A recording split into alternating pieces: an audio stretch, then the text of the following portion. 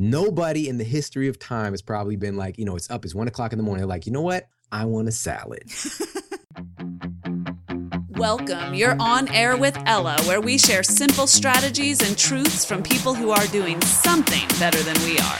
Whether it's wellness or fitness and fat loss, to just living better and with more energy, or changing your mindset to accomplish more in your own life and succeeding however you define it. This is where we share the best of what we're learning from the experts, and we're learning more every day. Live better, start now.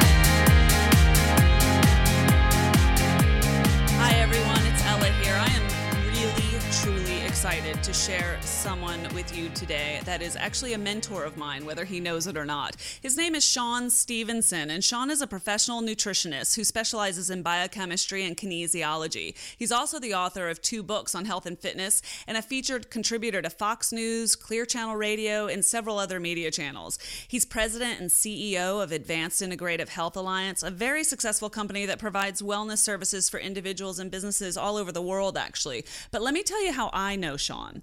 I know Shawn through his very, very successful podcast. It's called The Model Health Show. He is amazing. He's got a great co-host named Jade, and they just kill it every time. I've learned something new from him literally every time I have listened to him, and it doesn't hurt that his voice is like butter.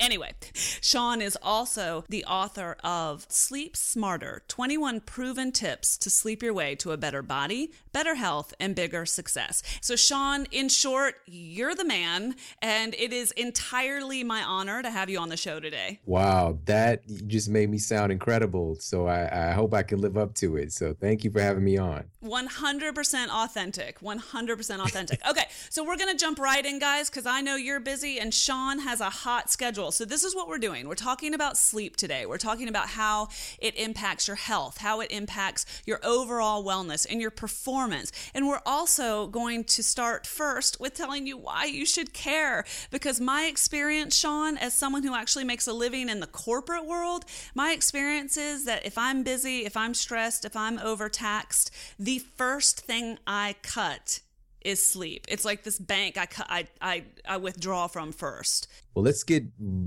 really honest and real for a moment. Sleep is not a sexy topic.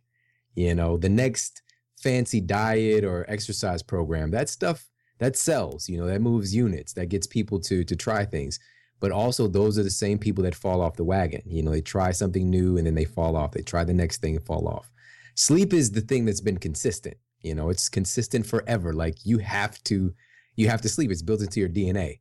The Atkins diet is not built into your DNA, or the South Beach diet or the vegan diet, whatever it might be, So this is one of those things that it's not sexy, but it's more of a necessity than anything else, first of all. And second of all, you just brought up a really interesting fact. I've worked with thousands of patients. And when individuals have 10 things to do and sleep is one of them, the sleep gets cut first. And then they start this vicious cycle because now that you're sleep deprived, your brain works far less effectively. Your body fat goes up, your stress levels go up, and it can be very, very difficult to get back on track. So with all this said, I want to give people the biggest takeaway of why this matters. Let's get really, really real for a second. If you don't sleep, this is the number one reason why it will be next to impossible for you to keep fat off your body. There was a study done by the Canadian Medical Association Journal, all right? And what they did was they put individuals in 2 different groups. One was the control group. They slept 8+ hours a night. The other group is the test group, right? So this is the experiment group. They slept for less than 6 hours a night. They put them on the same exact diet and exercise program. After the end of the study, the sleep-deprived individuals lost far less body fat and far less weight than the control group who got proper sleep. The only difference is they were sleep deprived, okay? Same diet, same exercise, but if you're not sleeping, you're not going to get the result. Amazing. And that's why this matters. My experience is once I create a deficit for myself on sleep, maybe 3 days is really when I start to feel it. I know that my cravings are insane. Like I will eat whatever ends up in front of me. First of all, what is that? Well, really simply, just 24 hours sleep deprivation. And there's studies out of, UC Berkeley looking at brain scans, just 24 hours of sleep deprivation. There's going to be about a 6% decrease in glucose reaching your brain. So basically, you get dumber, all right? And this happens to all of us. We become like the Jim Carrey version of ourselves, the Dumber Dumber. I don't know his name on the movie, but we become that version of ourselves where we're making worse choices and everything is just more difficult. And so if you've ever had a Cheez-It, if you've ever had a goldfish cracker, a Cheeto, a cookie, a honey bun, your brain knows that you can get quick glucose from those very, very dense sources of processed carbohydrates. That's a survival mechanism. All right. So because that lack of blood flow getting to your brain, and by the way, this is not just your brain, but 14% of that is your prefrontal cortex. So this is the part of your brain. This is the more human part of your brain. Let me put it like that. This is the part of your brain responsible for your willpower, your ability to make decisions, to distinguish between right and wrong, right? So that part of your brain is starving. This is why, even though you said, I'm going to stick to my diet, I'm going to do all this exercise, but then it's, midnight rolls around. Nobody in the history of time has probably been like, it's 1 o'clock in the morning. They're like, you know what? I want a salad. Nobody does that. If it's 1 o'clock, you're going to go and get that ice cream. You're going to go get some cookies, and also it's because again, this is your biology, because through our evolution, if you start to lose that nutrition getting to your brain, it could mean death. Okay. Because now we have cushy homes, we're safe. But just a couple hundred years ago, you have to procure your food. You have to seek shelter. You have to avoid danger. There's like bears and stuff, and there's stuff lurking around every corner, so we still have the same template. So if you're sleep deprived, your body's going to drive you to get that sugar back to your brain as quick as possible. The problem is today, that sugar is coming in the form of unnatural processed foods that is going to exacerbate the problem of storing fat on you. All right. So it all comes together, it blends just like that. It's a multi-layered thing, but we can get a handle on this stuff once we understand it. So you're telling me that it not only truly creates cravings, like that's not just an emotional response that I'm having, it's a biological one. Exactly. But, great. I'm going to blame my biology next time I scarf down whatever it is I'm scarfing down. But that not only does it create that craving, but it actually makes you more fat loss resistant, even if I'm eating right. Is that correct? Yes, just what? According to the research, just one night of poor sleep quality will make you as insulin resistant as a type 2 diabetic. Right? So you have a lot of clinical experience. Do you see people who are doing like everything else right and they're not getting their sleep right and they're not losing? What? Talk to me. What? That's exactly why I wrote this book, is because I have seen this time and time again. Doing an analysis of somebody's, their diet and their exercise habits. Oftentimes people that are, really, really focused on being the healthiest version of themselves, they're eating pretty good food, except when they're flipping out because of this whole blood sugar issue. They're exercising too much, oftentimes because people think that's the thing that we need to do is exercise more. And then when I do a deeper analysis, it's either one of two things: chronic stress or chronic sleep problems. Okay. And usually those two things are actually tied together. All right. And that's the secret sauce. When I started to really figure this out and like, okay, here's what's going on. Let's focus on getting your sleep right first and then see what happens. It's just like the floodgates would open for them as far as getting the results that they wanted. And in my clinic, like we've got an 86% reversal rate for type 2 diabetes. Oh my gosh. And one of those big... Say that again. So we've got an 86% reversal rate for type 2 diabetes. Wow. It's a really, really simple, a simple syndrome. It's not something that you have to have. It's a signal that your body's giving you. It's giving you feedback that you need to change some things. And this has to do with your pancreas, liver function, blood, all that fancy stuff. But what it really boils down to is your basic lifestyle factors, and changing that stuff around. And one of those things is getting high quality sleep. Well, I mean, what you're saying makes sense. It almost in a way sounds too good to be true in its simplicity. And then at the same time, that doesn't really make it easy. But what you're saying makes sense, because I know that, and I think a lot of people know that you don't actually build muscle, for example, when you're in the gym. That actually happens when you're at rest. And I think people know that fact, but we still have such a hard time sort of buying into it behaviorally. We don't know it. I mean, it's an idea, like we can conceive of that, but are you doing it? Are you actually abiding by that? There's a difference. Knowledge is not power. Knowledge applied is power. So if you don't actually apply that piece of knowledge, understanding that when you walk into the gym to do your workout, you're in better shape than after you finish the workout. If I take you in and we get your blood work done, your inflammatory biomarkers, so the measures in your blood for disease are going to be up, for inflammation. We do a hormone panel, stress hormones are going to be off the charts. And it's not that there's something wrong with you. You just did a good workout, but it's in the repairing process. It's in the recovery that you actually come back better. So exercise is known as something called a hormetic stress. So this is something that if you have the conditions to heal, you will be a better human being than before you got that stressor. But what most people do is they do more of the stressor. They keep on pounding away, doing more exercise, and not understanding that you need to actually exercise less and sleep more to have the body that you really want. All right, we can get on board with that. I mean, I think you've got our attention. What you're telling us is if we don't sleep well and sleep consistently, then we're going to basically be dumber.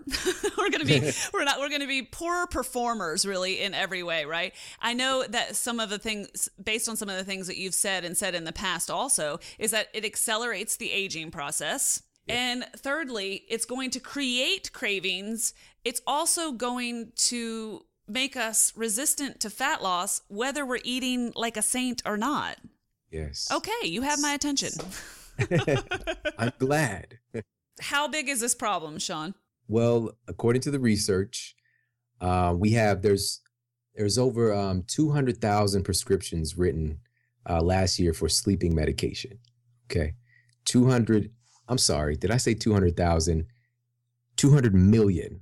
I'm sorry about that. So it's a big problem. All right. It's a big problem. And it's just it also lines up very nicely with the understanding that currently in the United States, about 3/4 of the population is either clinically overweight or obese. And a lot of people have heard this statistic, but some people haven't. The sleep lines up right next to that because we're dealing with somewhere around 70% of the population have some form of issues with getting regular high quality sleep.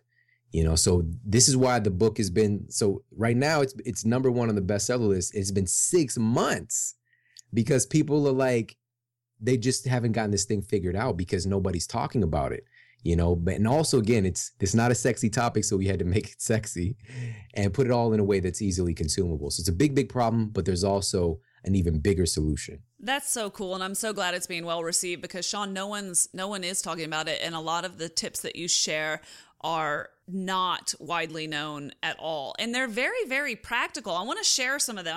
I'm going to toss a couple out there from your book. So let's go through maybe 5 and just share them with folks. Things that they can actually action really soon. I mean, they can try these tonight. They can certainly implement these over the next couple of days. So one of the things that you talk about is body temperature. Talk to me about how room temperature and body temperature impacts your sleep. And women are ridiculous. I'm going to generalize. I can do that. Ridiculous about being cold. I know that, but talk to me anyway. Okay. So, and I intimately know this. I definitely know this. My wife, she's always got that blanket. I think the blanket gets more affection than I do sometimes, but anyway, so here's the deal.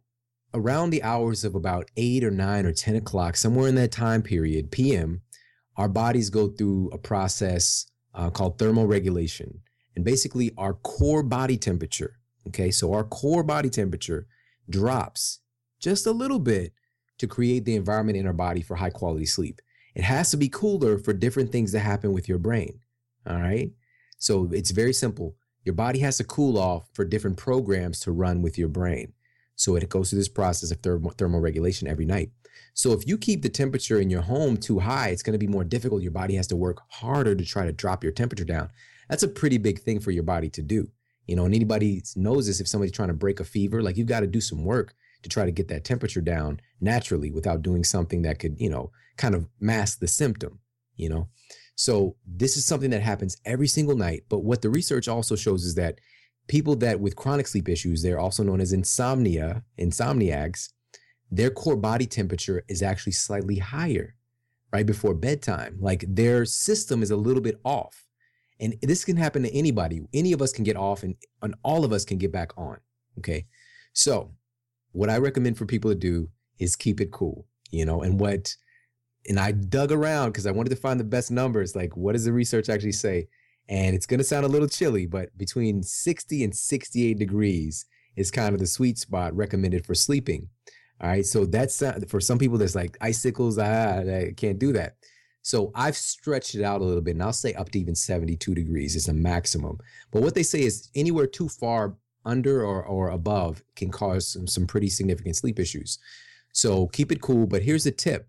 All right. So I'm naturally a warmer body person. Like my wife is also always trying to pull the heat off of me. Right. I can't believe I'm even saying this, admitting this. The movie Twilight. Right. So when she's up in the cold or whatever, and then she sleeps next to Jacob, I think is Jacob, and he's got the wolf heat, whatever keeps her. So I'm like the wolf. She's like the little wannabe vampire girl, right? So that's my life.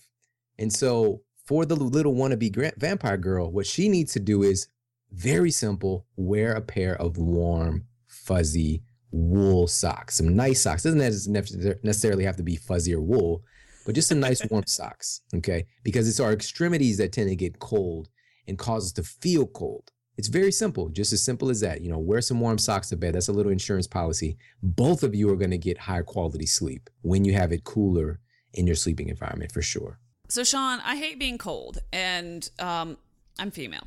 So I was highly resistant to this tip when I first learned it from you. And so I'm going to share my story. I am married to a wolf, and I am apparently a vampire. But okay. And I was not going down without a fight on this one, Shawn. But what I did was we turn off the heat because it's cold here now. And we turn off the heat. Or actually, I think I set it on 65. I mean, if it's going down to 62, I'm okay with it kicking in. So I turn the heat down to 65. And I crack a window. It's like, it's 30 degrees outside. It might be 28 degrees outside. It might be 43 degrees outside. But I crack a window because I'm all in, Shawn. I'm all about what you're saying. And I am sleeping so much better. Is it okay that I completely pile on the covers? Is that acceptable behavior? I don't know. As long as you're not sweating. I mean, I got a window open, Shawn. Then we've got to find that sweet spot, because if you're sweating, it's kind of counterproductive. And that's a good indicator, because a lot of people I get really cold. I'm so cold. But then if you're under the covers sweating, you're not as cold natured as you think. And also, it's just that neural association. Like you said the words, I don't like to be cold. It's one of those things that human beings we're supposed to occasionally be subjected to that. It helps to condition us. So if you're saying, I don't like it, you're going to fight against it, instead of just understanding what it is, appreciating it, as weird as it sounds, and just kind of understanding that, it's not going to kill me. Like literally, I am not going to die. I am fine. And I'm going to actually sleep better. I just need to calm down, be present, think warm thoughts, and just go to sleep, but if you're piling on a bunch of covers and you're wearing like a thermal, just like hazmat suit to bed, number one, it's not going to be attractive. Number two, if you're sweating, that's very, very counterproductive. So you need to find that sweet spot to have the environment cool enough, but also, making sure that you're not overheating yourself with too many covers. Okay, that is really, really good advice. And I got to tell you, it's working. I mean, it really has helped. I sort of start with that pile on, and then about an hour after, I kind of peel that stuff off. Anyway, the other thing that you've shared that I want to share with our listeners is blackout. Tell everybody about the blackout. Well, very simply, human beings, we really evolved in the evening hours and darkness. Only within the last, 100 plus years have we had access to electricity like this. And again, we have the same template as our Homo sapien ancestors from thousands of years ago. Like if you take one of those guys 10,000 years ago, pluck him out, bring him here, put him a nice Armani suit on, he's going to look like one of us. And there's really no difference with the physiology and with the brain itself. It's just what he's been exposed to. So that template is still there. But today we can basically interrupt our natural patterns, right? So when you're sleeping in a pitch black room, it's one of the most effective things. Probably for me personally, this was the number one thing to improve my sleep quality immediately. We've all probably had the experience of when we're traveling or we're on vacation, even better. We go to a nice hotel and got those blackout curtains. When you close them, everything is pitch black and you wake up, you feel so refreshed. And we just kind of attribute it to like I'm on vacation, like I'm not stressed or whatever the case may be. A big part of that, though, however, is the fact that you did sleep in a totally dark space. which most people do not do in their own homes. They've either got the TV on, which is crazy enough, lights shining in from, maybe the street lights or neighbor's porch light, whatever it might be. And so why this matters is the fact that your skin actually has photoreceptors. Okay. Photo means light, and then a receptor, something that picks up light. And that information, and just to give another example of that, is like sunlight. We know that the sunlight actually will penetrate your skin and make you turn different colors, like literally, it's very, very powerful. And with that said, it will also convert the cholesterol in your body into vitamin D for you. Okay. So we know that our body picks up light, but we just think about the sun, not the other lights, fluorescent lights. And we very much do that as well. So if any of that is coming into your room, what is also known is that when you're getting hit by higher spectrums of light, it's triggering your body to produce a hormone that's got a lot of it's a big catchword out there today, is cortisol. Okay. Very simply, cortisol is a stress hormone. It's very important to our existence. But if you're producing too much of it, it can be a big problem. So cortisol is going to be up when your body is sensing that it's basically, there's some daytime exposure. Even if it's light, if it's nighttime, if there's light coming in, your body in some aspects, some parts of your brain is going to think, oh, there's light. It might be sun might be rising, or whatever the case may be. So you're not going to be able to get into and stay in the deeper levels of sleep. So to make all this stuff really simple is just black your room out. Get all the light. We call it light pollution actually now. Those light sources out of your room, and you're going to immediately have a radical increase in your sleep quality. You have no choice. You're basically doing what your genes expect you to do. You know what's funny? When you get those blackout curtains, and that you can get, those are really easy to get. I didn't realize that. And they're not ugly. They don't look like, theater curtains. You can get them just about anywhere.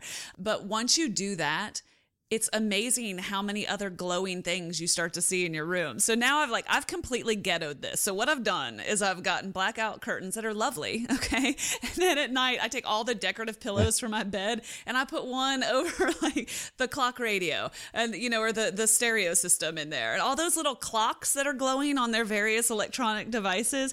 And I cover I've got pillows covering up all these little glowing things. It makes a huge difference, doesn't it? It so does. And everybody's probably, not everybody, but a lot of people know about that. Just like this one annoying like light source that might be coming in, definitely. But you're a student playing at a high level with all of that, And by the way, too, a lot of people, you can get alarm clocks now that have complete dimmer shutoffs. There's many ways that you can do this without being a pillow planter, Beautiful. It has a name. I love it.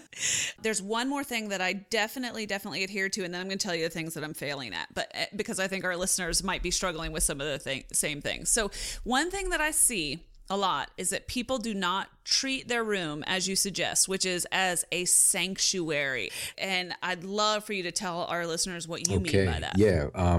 Humans are creatures of habit and habitat. All right. So we are direct result or direct reflection of the things in our environment. And we also have these things called neural associations. So these are basically brain pattern associations that we create in our day-to-day life. And our body does this, our brains do this so that they can basically learn things quickly so that they don't have to think about them. So to give people an example of what I'm talking about, we've all probably had the experience of like you're leaving from a friend's house or you're leaving from work and you're driving home and you get home and you don't remember how you even got there. Like you just completely checked out. You don't remember any of the stops. You don't remember looking at the exits, the stoplights. You left somewhere and you're home. And it's like, whoa, that's scary, right? It's kind of weird. That is because our brains, once you know where you're going and you've done this a few times, it puts that program on automatic to free up space so it can be more receptive to other things. Okay, so that's a neural connection that's happened. And so we do the same thing every night. I'm sorry, not every night for everybody, but at night for how we go to sleep. A lot of people, things need to be a certain way before they go to sleep. You do certain things. A lot of people, it's like they get off the computer and then they go right to sleep or turn the TV off and go to sleep. But there's these certain patterns. So if you've got a neural association to your bedroom being a place that you go into to do work or to watch television, you're immediately creating a neural association for that versus when I go into this place, it's for going to sleep. I go into this place as my sleep sanctuary where I go to rest and also for intimacy. It should be for those two main reasons. And that's the two S's, the double S. Okay. Sleep and sex. That's what the bedroom should be for. And it creates that neuroassociation for that. So also, and speaking of the other S, the sex, couples that have a television in their room have 50% less sex. So that is literally like, it's a huge distraction. It's like this electric box is getting between you, and so this is a good cue for everybody to get that television out of your room to just increase the quality of your relationship. So you want to create the environment in your bedroom so that it's all about creating a feeling of relaxation, peace, presence, happiness, versus I'm going in here to work, which can be incredibly stressful. It's really simple as that. And then, of course, in the book, I talk about some things that you can do inside the bedroom to make it more like a sanctuary, to help improve the sleep quality. But, so that's the general idea of it. Well, I love that. And I think that some of the tips that I've learned from you have really made a difference. And I have never shared so many details about myself in my life, but a couple things that work is if there's an intense discussion that needs to be held, some people would call them arguments, whatever. We won't hold that discussion in the bedroom. We will actually choose to save that discussion or have it somewhere, literally have it somewhere else, because I just want to protect that space. Does that make sense? Do I sound like an insane person who puts pillows everywhere and moves arguments to the kitchen? Do, but no, you're winning. You're winning at life with strategies like that. Hey, it's working for me. I'm on the right side of that 50%, FYI. Okay. All right.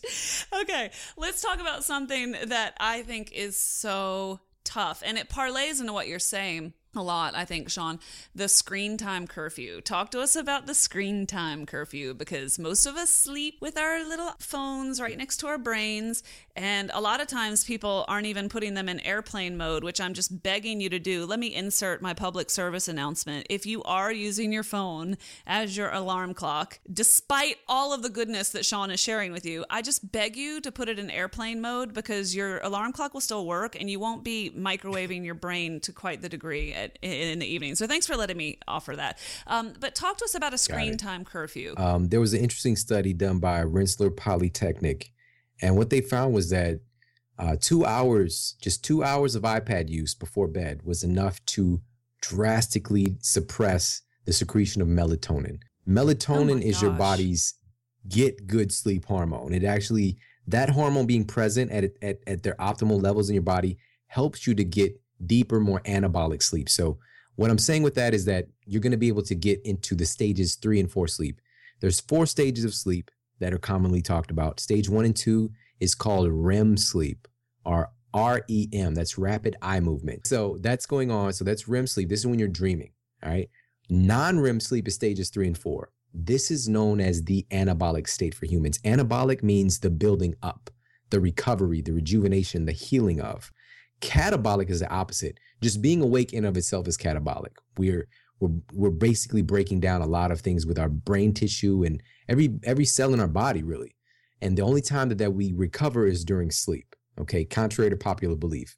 Having a recovery meal or some kind of nutrition something doesn't do anything, as far as the actual recovery. It's giving your body the raw materials it needs to fix you while you're asleep. So with all that said, just that iPad use for 2 hours was enough to keep people from getting into stages 3 and 4 sleep. All right. Not good. So there's a couple of hacks that we can have here.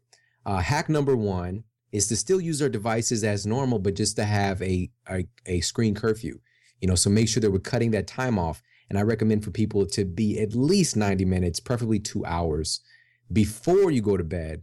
You get yourself away from the computer screen and the iPhone and the iPad and do other things. Okay. Some people are like, what are I going to do, Shawn? Here's a couple of things. You can talk to people, right? There are people in the world that you can talk to. You can even get on a landline, call somebody.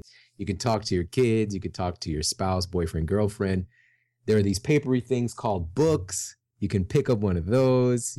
Get out. The kind that you hold in your hand that has pages. Write some stuff. Right.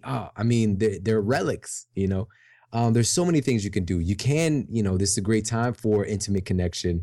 There's so many different things that you can do other than being on the computer. So now with that said, sometimes if you're playing at a high level with this stuff, still sometimes you're going to find yourself needing to be online or whatever. And so what I recommend for people to do, there's applications that you can get on your devices that actually pull out and eliminate the most sleep sucking spectrum of light from your screen, which is this blue spectrum of light. So there's an application called Flux, okay, f.lux. You can get onto your devices. And then there's some different ones that are variations of it that might be for like your Android or whatever the case may be. But there's devices that you can actually get, apps that you can get that can eliminate that. And there's some other tips in the book that I share as well. I mean, there's so many for kind of addressing this topic, but that should be enough to get people started. Okay, and I'll put some of the things that you're referring to in the show notes. The best place to get this information is from Shawn's book on Amazon, but I will actually link to some of this stuff on the website, onairwithella.com. Okay, so we can block some of the light, and I know there's one more share another hack. Another hack for the screen time, how to reduce the impact of the screen time. Here's another one, really simple one is for me, I actually have these orange tinted shades, glasses. They look like construction worker glasses, or I've got different versions of them. I got some fancy like blue blocker ones. And basically they're orange tinted. And those in of itself, they help to eliminate the blue light spectrum from everything around you. So not just the computer screen. And because I've also created this neuroassociation, oftentimes when I put the glasses on, I immediately get sleepy. All right. Yeah, it's really, really bananas actually. And and there's a lot of data to back this up as well. And so just to give people another example what they look like, if they remember the movie, I call them Mr. and Mrs. Smith glasses. There's this epic fight scene. You got these orange shades on, and then they're, shooting up a bunch of people, which that's not healthy, but that's what's going on in the movie. So I'm wearing those glasses in the evening, especially if I'm going to be, if we're staying up a little bit later watching a movie or something. It's a great little hack that you can use to help your body secrete more melatonin. And melatonin is the opposite of cortisol. So we already talked about cortisol, right? When melatonin is up, cortisol has to be down. That's how your body operates. When cortisol is up, melatonin is down. So if you're secreting more cortisol at night because you're watching television or on the computer, what's happening to your melatonin? And it takes a while for your body to fix that. All right. So these are little hacks that you can use to help to improve your sleep quality.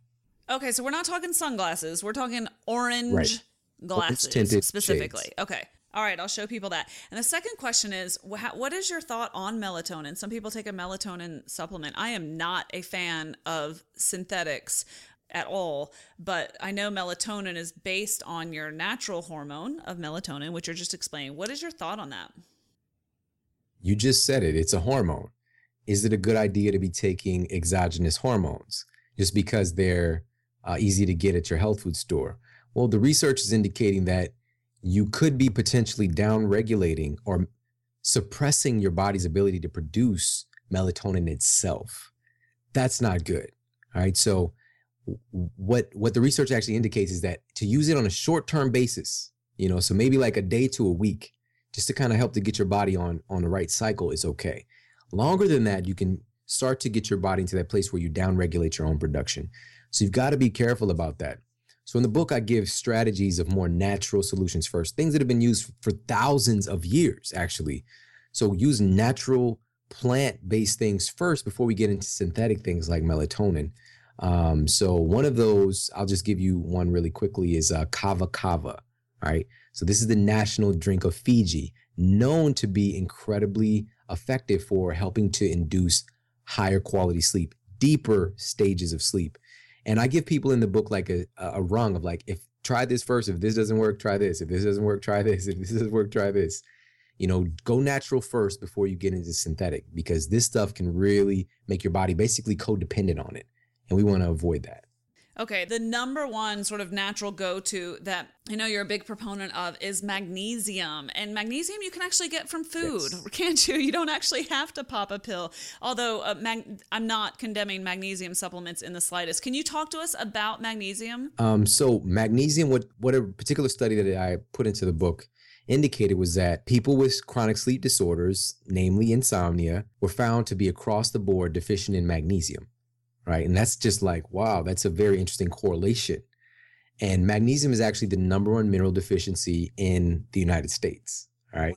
Number one mineral deficiency. Wow. And this is because it's known as the anti-stress mineral. And we're just in chronic stress, like we're surrounded. Even if we think, oh, I'm not stressed, it's your overall stress load. So relationship stress, diet stress, like putting different nutrients in your body that shouldn't be there. I'm sorry, not nutrients, but foods in your body. Exercise stress. Exercise is a stressor. Emotional stress, mental stress, spiritual stress. If you feel like you're not on your purpose or you're feeling disconnected, those kind of things, that all adds to your stress load. And magnesium just getting sucked out of your body, all right? That gets used up very, very quickly.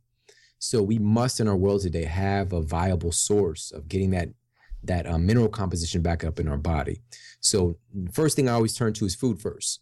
So magnesium is generally going to be found in anything that's green, all right? That's going to be a viable source of magnesium. Then there's more, quote, superfoods that I talk about in the book as well. So things like spirulina. But outside of that, what the research indicates is that it's very difficult, because even on top of that, honestly, I would say take a magnesium supplement because it gets used so quickly by the body. And this could be like Magnesium Calm is a very popular product, but still we're kind of getting that, like we're in that borderline synthetic kind of thing. So what the research shows is that the best way to get your magnesium levels up is topically. So getting a magnesium spray or something that you rub onto your skin. Oh. And some people might think that's kind of weird, but this is how most hormone applications are used now, like hormone creams. You rub it into your skin, it changes your hormones. That's crazy. That's powerful. It's because your skin eats. Your skin is your largest organ, and your skin is actually able to absorb magnesium very, very quickly if it's the right quality of magnesium. Well, and I know this can be good or bad depending on what your expectation is, but I also know that if you consume good quality magnesium or the right kind, it can draw water into your bowel, right? Like into your colon. Am I saying that right? Into your intestines? I don't know. You tell me. Yeah, that's right. That area? Yeah. And it actually has a little bit of a flushing effect, right? So obviously you can go a little crazy with it and put yourself in an uncomfortable situation. But if you get the balance right, it can actually be very naturally cleansing. Yeah. So it's basically what we're doing is we're hitting it's called the bowel tolerant. You said it right. Really, it does pull more water, more fluid to your bowels, and it will make it a excavation. Everything will get evacuated if you have too much. And the thing is, we need more than what we can supplement with. And that's why topically getting a high quality magnesium spray is the way to go. And it's so effective. I literally, for 3 years now, every single night before bed, I'm spraying my magnesium spray on my body. It's just one of the things I just do. And I noticed that if I happen to skip a night, like maybe I leave it while I'm traveling, or maybe I just skip a night for whatever reason, I still sleep great. But there's just this extra sleep yumminess that you get, that you can't really explain when you have this magnesium. It's a calming thing. It helps you to get into those deeper stages of sleep and stay there. So I absolutely love it. It's one of my essentials. One thing that I've done sort of based on that theory is just take a bath and put Epsom salts in it. Or magnesium flakes. I am entirely worthless after that experience. Like I'm not, there's nothing productive happening after that experience. So there has to be truth in what you're saying. Okay. We're going to run short on time. So I'm going to just tell people about some of the detractors that you talk about in your book. And then Shawn, let's spend some time on just some things they can do during the day to ensure a better sleep experience at night. So some of the detractors that you talk about, and you talk about them in a way that is interesting and new. And it's not just all the things that sound obvious to people, but you talk about alcohol, you talk about caffeine, you talk about, I love this turn of phrase, you talk about the inner chatter and how to manage that, and some of just the other competitors for sleep, the devices, electronics, et cetera, and you do such a good job of not just sharing the why and why people should care, but also giving them tips for mitigating that. So I just want people to know that type of information is also available in the book. But let's talk about some of the daytime choices that people can make, some of the tips you have for them for ensuring better quality sleep at night. So how about exercise? Is exercise going to wake me up? Is it going to keep me from sleeping well? Is it going to help me sleep better? What's the story? Awesome. Well, a lot of people feel that, surprisingly a lot, that if they work out in the evening, it helps them to sleep better. And it actually does. It can help you to fall asleep faster, but you won't necessarily get the high quality rejuvenated sleep we're talking about here. Not one time in my book do I say you need to get 8 hours of sleep or 9 hours of sleep. That doesn't matter as much as the quality. You can be getting 6 hours of sleep and spending the majority of that, or let's say a greater percentage of that in stages 3 and 4, and feel far more refreshed and well rested and better capable of handling your day than if you got 8 hours of poor quality sleep. So there's a difference between falling asleep and passing out. All right, I got to make that distinction. So, and here's what, and this is an interesting study. So it was a study, it was Appalachian State University. They took exercisers and separated them into 3 different groups. Group number 1 exercised at 7 a.m. Group 2 exercised at 1 p.m. Group 3 exercised at 7 p.m. Okay. What they discovered was that group 1, the morning exercisers, spent up to 75% more time in the deep rejuvenative stages of sleep. All right. So that one tip, exercising in the morning, will actually help you sleep better at night. All right. So, and I'm not saying for people who work out after work that they have to stop doing that. It's just, you need to do some morning activity. Okay. So maybe this is when you hit the gym. Maybe this is when you do some yoga or some rebounding, jumping on a little mini trampoline, going for a power walk. Maybe even if you got 4 minutes, you can do something called Tabata. This Tabata exercise only takes 4 minutes. There's so many different things you could do, but you need to basically encourage a cortisol spike in the morning so that your cortisol will drop in rhythm at night. Right? That's why they're so effective. So that's the best strategy for exercise. And I talk about some different strategies with exercising in the evening in the book. But it's kind of getting to like this very thin line. You got to have it at a certain cutoff point to give yourself time, because what happens is you're going to have that thermal regulation we talked about, and your body temperature is going to be too high from the exercise. It's going to take upwards of around 4, 5, or 6 hours for it to come back to normal. All right. So these are things that, if you know what you're doing and you can strategize this stuff, you can radically transform your sleep quality and transform your health. Yeah, I mean, no matter what your lifestyle is and when you actually can work out or have to work out, it sounds like you can take your insights and make a strategy that works for you. Yes. And where you can't give up as much, yes, you can take from other areas. Yes, that's why I give these 21 strategies. 21, guys, 21. Take the ones that fit for you, and I don't do all of those things. I don't need to, and it's just like taking the things that fit for you and that feel good and that work for you. That's what it's really about. And also, just being honest about what you want as well. If you want this, if you want to have a better body, if you want to have a better memory, even, we talk about that in the book, then you have to get high quality sleep and just find those strategies that work for you, implement them, and you get the result. Well, amazing. There are 2 more I wanted to get out, and the first one's really quick and sort of self-evident after you explain what it is, and then the second one I want to talk about for just a minute. And the next one, I should say, is more sunlight. So that's interesting, because light at night, bad. Light during the day, good? Yes, that was awesome. You sound like a cave woman. That was I'm a vampire. We covered this. Light good. Yes, it's just like with the exercise thing. In the morning, getting that sun exposure is helping to set your cortisol rhythm on the right track. Okay, because cortisol should be up in the morning and down in the evening. All right. So that sun exposure helps to basically set your circadian timing. So what that means is basically your natural sleep pattern. All right. And news flash for everybody, we're part of nature. So we're like this whole thing going on with the planet. We're spinning around the middle of like outer space. It's so weird. It's just so weird. And we're here. I think all of our stuff is so important. But the most fundamental thing that we need to do is understand that we're a part of this. We're a part of this universe. We're part of this world. And there are certain laws. There are certain things that govern our health and our well-being. And when we choose not to follow those laws, then we get pain. We get the residual effects of not following those things. So this is why it's important to understand you've evolved, your ancestors evolved. They would do their activity in the morning. They get outside in the sunlight, and that's when you do activity because it's safe. At nighttime, you're not nocturnal. You cannot find your food at night, all right, without a flashlight, all right? So good luck with that if you try. But, even the vampires, I'm just saying. Well, yeah, that's a whole nother, I don't know. Because we're people vampires. I don't know. You have to watch you guys. But yeah, so this is why it's so effective and a necessity really to get some sun exposure in the morning.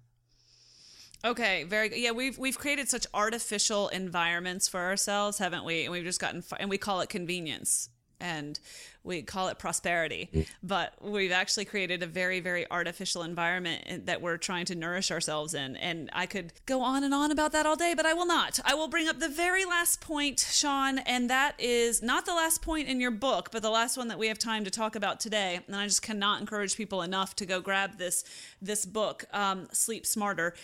Food choices. Talk to us about that. Food choices, some do's and don'ts in terms of sleep. Why does it matter? This is really where my work has been for the last, 14 years. And so it's really a big passion of mine. It's something that I'm, people would say I'm one of the foremost experts in understanding this stuff. What you eat matters. It matters a lot. It literally creates every single cell in your body. You're made up of the things that you take from the outer world and put into your body. It's a very intimate process. So food is not just food, it's information. Okay. So literally what you're putting in your mouth is going to elicit certain programs. Okay. Turn certain things off, turn certain things on. So how this actually is associated with sleep is there's multiple layers, but we'll talk about maybe one or two. Number one, if you're having a meal and you are, we'll just say that it's nighttime, right? So we're having our meal, we're having our steak and potato, okay? And we'll just say we're trying to go to bed at 10, we're eating at, we'll say 8 o'clock. What's going to tend to happen is you're going to have a higher glycemic load, like you're going to get a spike from the carbohydrates that you're consuming. And what can happen after that is that you can go hypoglycemic, like your blood sugar is going to come back down. And if you're sleeping when your blood sugar finally comes back to normal, that can pull you out of deep sleep, okay? So it's basically your blood sugar gets too low, it'll wake you up. This is where the whole concept of somebody having a midnight snack came from, where somebody's waking up and going to get a snack. All right. Doesn't necessarily have to go that far, but just understand that if you're eating a lot of carbohydrates and then shortly thereafter going to sleep, it could mess up your sleep quality. So little things like that. And I probably said 8 o'clock, maybe if you're eating at 9 and going to bed at 10. Okay. Because your body can fix this stuff relatively quickly, but it's little small things like that. We'll share one more thing. If somebody, you've heard this before, you shouldn't eat late at night. Okay. When I first met my wife, and so I'm 24-ish years old, and I got my body fat checked, and so I'm around like 7% body fat. And Dang. At that time, I literally was eating late at night, every single night. Because you're 24, you can do whatever you want. want. Here's the thing. That whole thing about don't eat late at night is not true. All right. What the issue is that if you're overweight and you eat late at night, this is where the problem happens. Because when a person who's at a normal body fat percentage, normal health, you eat a meal, you get a 5% increase in cortisol. Individuals that are clinically overweight or obese, you can get upwards of a 51% increase in your cortisol when you eat a meal. Okay. So if you're eating late at night and you get this huge cortisol spike because you're eating and you're overweight, what happens? Cortisol goes up, melatonin does what? Down. That's right. So now, even though you might be tired, you go to sleep, but you're not going to get into stages 3 and 4. And it becomes this vicious circle because the weight is going to stay on you because you're not getting that high quality sleep. And you're eating late at night and it's keeping your cortisol up, melatonin down, and it just kind of just keeps going on and on and on. So to break that pattern, this is why, I put all this into the book for people to pick and choose like what thing really speaks to them. And I dedicated a chapter to talking about basically the chapter's titled Lose Weight and Don't Find It Again. Just give people, I could not have done this book and not mention this because people need to know about this. No kidding. So. Yeah. And guys, if you're interested at all in nutrition or fat loss or getting into peak wellness and just letting fat loss follow that, then you really need to tune into Shawn's podcast, The Model Health Show. He just deep dives into those topics every single week, and it's absolutely fascinating and very, very useful. Okay, so clearly I could go on for another 3 hours, but I will not, Shawn, in honor of your schedule, and I will look very much forward to the hope that we can talk again. And I, of course, will share your book in the post for this show on the website, onairwithella.com. Until that time, Shawn, where can people learn more about you? Because I know they're going to want to connect with you right away after listening today. So tell us where to find you. Awesome. Well, my home online is the ShawnStevensonModel.com. And my name is spelled SHAWN. You could just Google me. I'll pop up there. And we've got the show there, but we've also got some incredible, my articles are engaging, funny, informational. Like, it's a pleasure to actually read it. I think that all this stuff should be pleasurable, like the learning process. Health should be about joy and happiness, not deprivation and restriction. Like, this is why diets fail. That's what I really package into that stuff. We've got some videos there. You can connect with me. I'm new to the game with social media, but I'm at Shawn Model on Twitter, at Shawn Model on Instagram. Somebody literally just held my hand to the fire to get me on Instagram. So I'm there. And also, of course, the Model Health Show on iTunes and Stitcher. Check me out. Good stuff. All right. Well, Shawn, you definitely lived up to my gushing intro. I told you. And I just can't thank you enough. It's been a true honor. Thank you so much for having me on. Thanks, Shawn. Okay, everyone, I hope you enjoyed today's show and got something out of it that you can use. If you did and you want to learn more, just go to onairwithella.com, where I put up links to all of the good stuff that we talked about today and more information about our guests and all the good stuff that you did not need to write down today, because I got you covered. If you like the show, here are 2 ways you can pay it forward. Tell a friend, help spread the word, and leave a review in iTunes or Stitcher, whichever one you use. That helps the show enormously get traction, and our goal is to spread the word. So if this show spoke to you in any way, or it made you think of somebody who could get something out of it, share this with them. And if you want to send me feedback, you can do that directly. Here's how this works. Go to onairwithella.com, find the page that's called Connect, and send me an email. You can tell me anything you want to hear about, ways you think we can improve the show, or just what's on your mind. So I want to hear from you. If you have constructive feedback, tell me directly. If you love the show, share it with somebody and tell iTunes and or Stitcher.